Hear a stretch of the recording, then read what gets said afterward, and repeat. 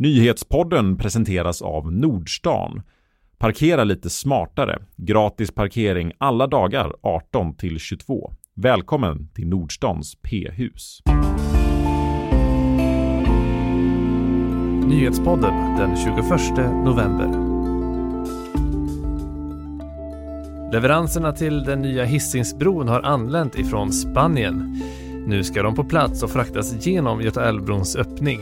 I dagens fördjupning pratar vi mer om vad som händer härnäst med Hisingsbron och även med detta-bron. Men först, 3 av dagens viktigaste nyheter. Sökandet efter den försvunna 17-åringen Vilma Andersson i Uddevalla fortsatte under torsdagen för 4:e dagen i rad. Nu har även sjöpolisen i Göteborg satts in och söker i hamninloppet i Uddevalla. Enligt sjöpolisens Ulf Dahlberg letar man efter föremål eller en kropp. Samtidigt fortsätter polisen att söka efter Vilma Andersson med hund och drönare i Uddevallaområdet. Utöver polisinsatsen har 400 frivilliga från organisationen FIK funnits på plats och även Missing People har deltagit i sökandet. Samtidigt sitter en man i 20-årsåldern anhållen misstänkt för mord. Han förnekar brott och senast på fredag måste åklagaren fatta beslut om huruvida han ska begäras häktad eller inte. Vänsterpartiet hotar med en misstroendeomröstning mot arbetsmarknadsministern, socialdemokraten Eva Nordmark. Bakgrunden är den senaste tidens kritik mot hanteringen av Arbetsförmedlingen, som inom 2 år ska låta privata aktörer ta över uppgiften att matcha arbetssökande mot lediga jobb. Vänsterpartiet ställer 5 krav som regeringen måste reagera på, bland annat att Arbetsförmedlingen ska finnas i hela landet, att stödet för funktionsnedsatta ska säkras och att extra pengar ska skjutas till som myndigheten kan använda under våren 2020.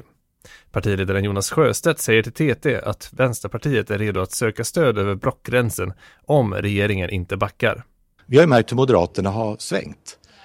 Från att ha drivit på den här utvecklingen som sen regeringen har bekräftat, för de har ju inte skjutit till mer pengar, till att nu vara mycket, mycket kritiska till den här kaosavvecklingen av Arbetsförmedlingen.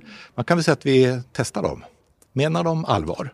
Menar de allvar med att de vill stoppa den här kaosprivatiseringen av Arbetsförmedlingen, då är vi beredda att sätta oss ner med dem och i yttersta fall lägga fram ett misstroende. Moderaterna har sagt att de kommer att överväga frågan om ett misstroende mycket noga och Sverigedemokraterna säger att mycket talar för att de kommer att stödja hotet om att avsätta Nordmark om det skulle bli en omröstning.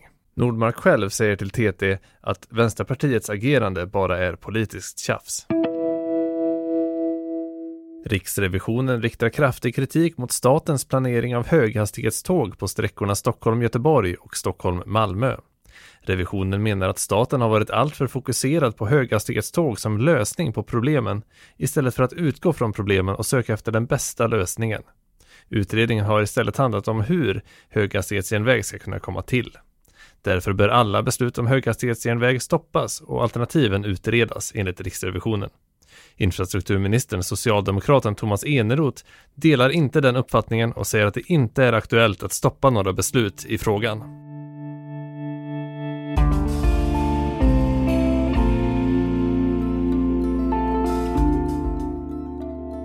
Det spanska Stålet är här. Leveranserna till den nya Hisingsbron har anlänt och snart kommer man kunna se konturerna av den nya bron. Men först ska de på plats och fraktas genom detta-brons öppning. Vi ska prata mer om hur det går till och vad som händer härnäst.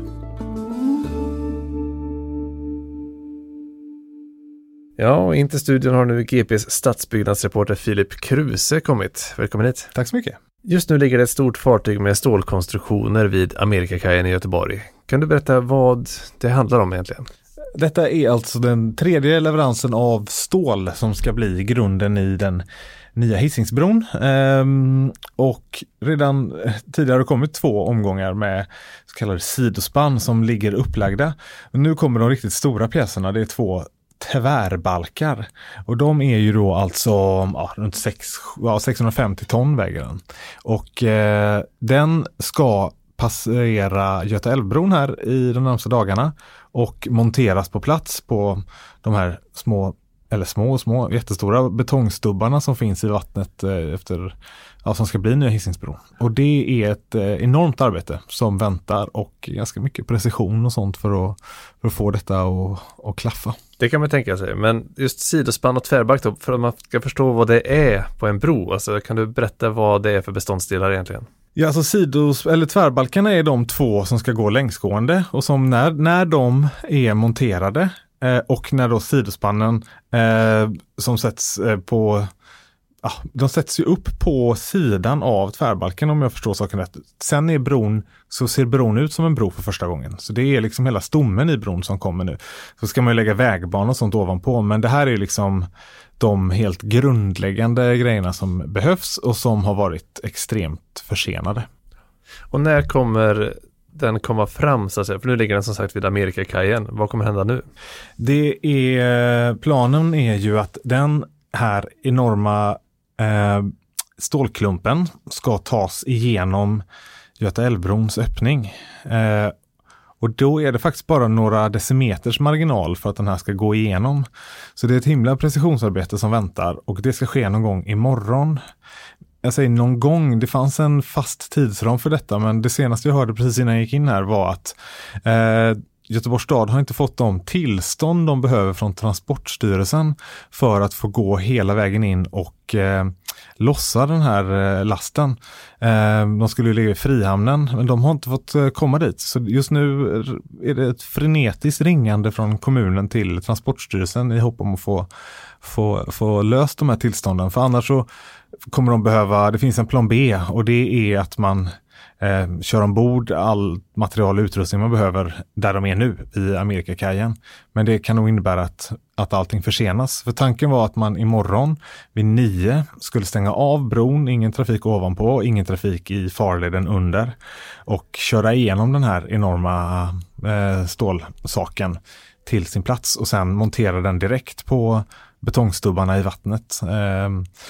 Och sen var tanken att 2 veckor senare kommer det här fartyget tillbaks. De hämtar ju stålet nere i Bilbao i Spanien. Och för att göra samma sak med nästa tvärbalk. Och sen, så där är vi just nu. Det är lite rörigt vad som händer. De verkar lite stressade på stadens trafikkontor för att försöka få detta i lås. Det kan man ju verkligen förstå. Ja, det är ju en försening på drygt år redan innan som det här stålet har försenat. Det ska inte försena öppningen av bron, säger man. Men mer förseningar är väl inte riktigt vad de hade hoppats på i så fall.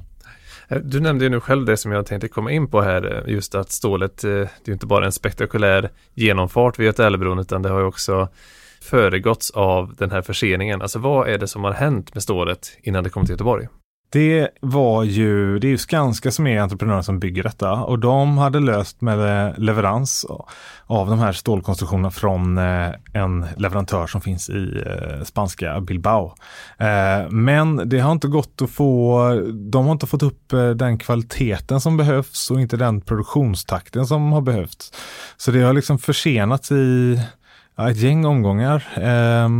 Men då har det funnits tillräckligt med luft i planerna för att det går att ta igen det på andra sätt.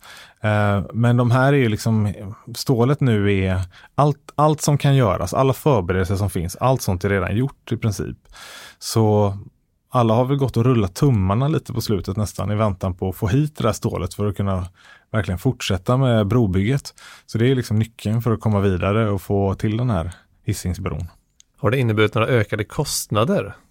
Det har det säkert gjort eftersom man har fått lägga om jobb. Jag har inte de siffrorna, jag vet inte om det har utvärderats. Jag tror faktiskt inte att det är gjort än. Men sådana här saker brukar ju innebära att kostnader ökar.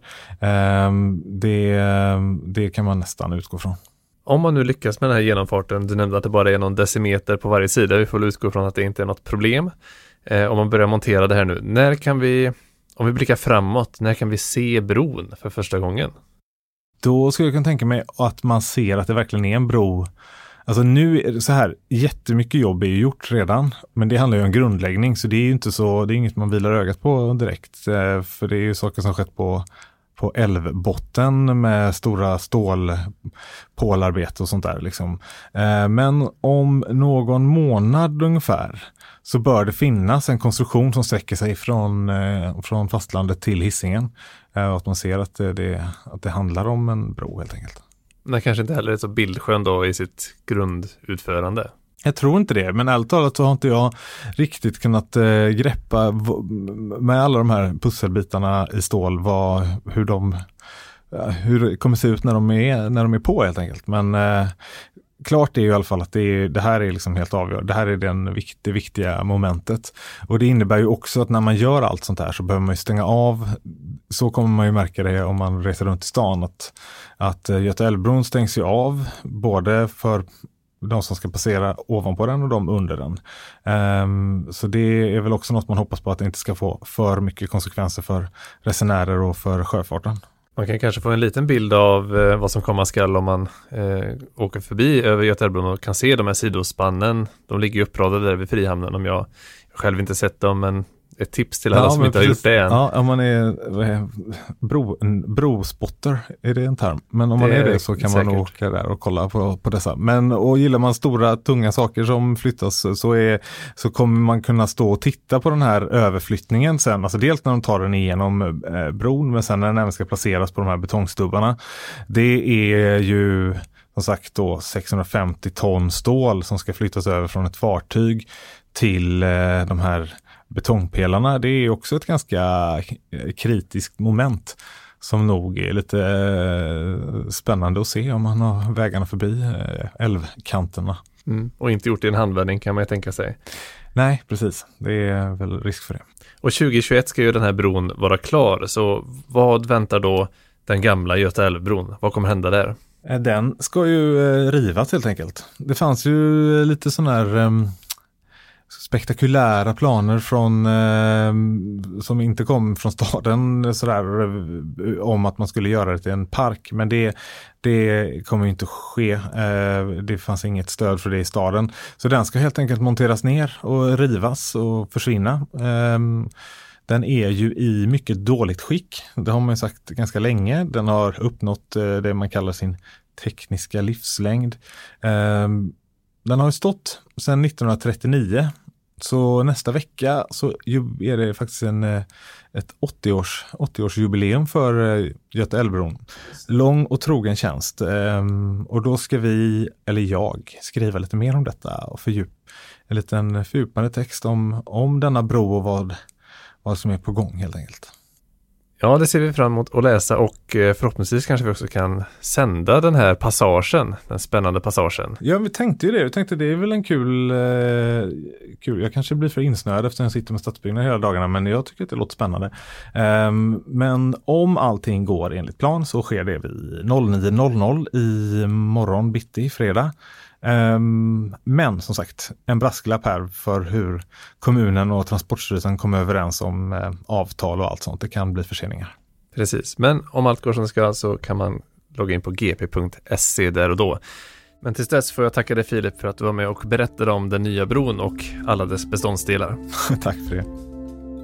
Du har lyssnat på Nyhetspodden som sammanställdes 15.30. Dagens avsnitt presenterades av Nordstan. Vi hörs igen imorgon.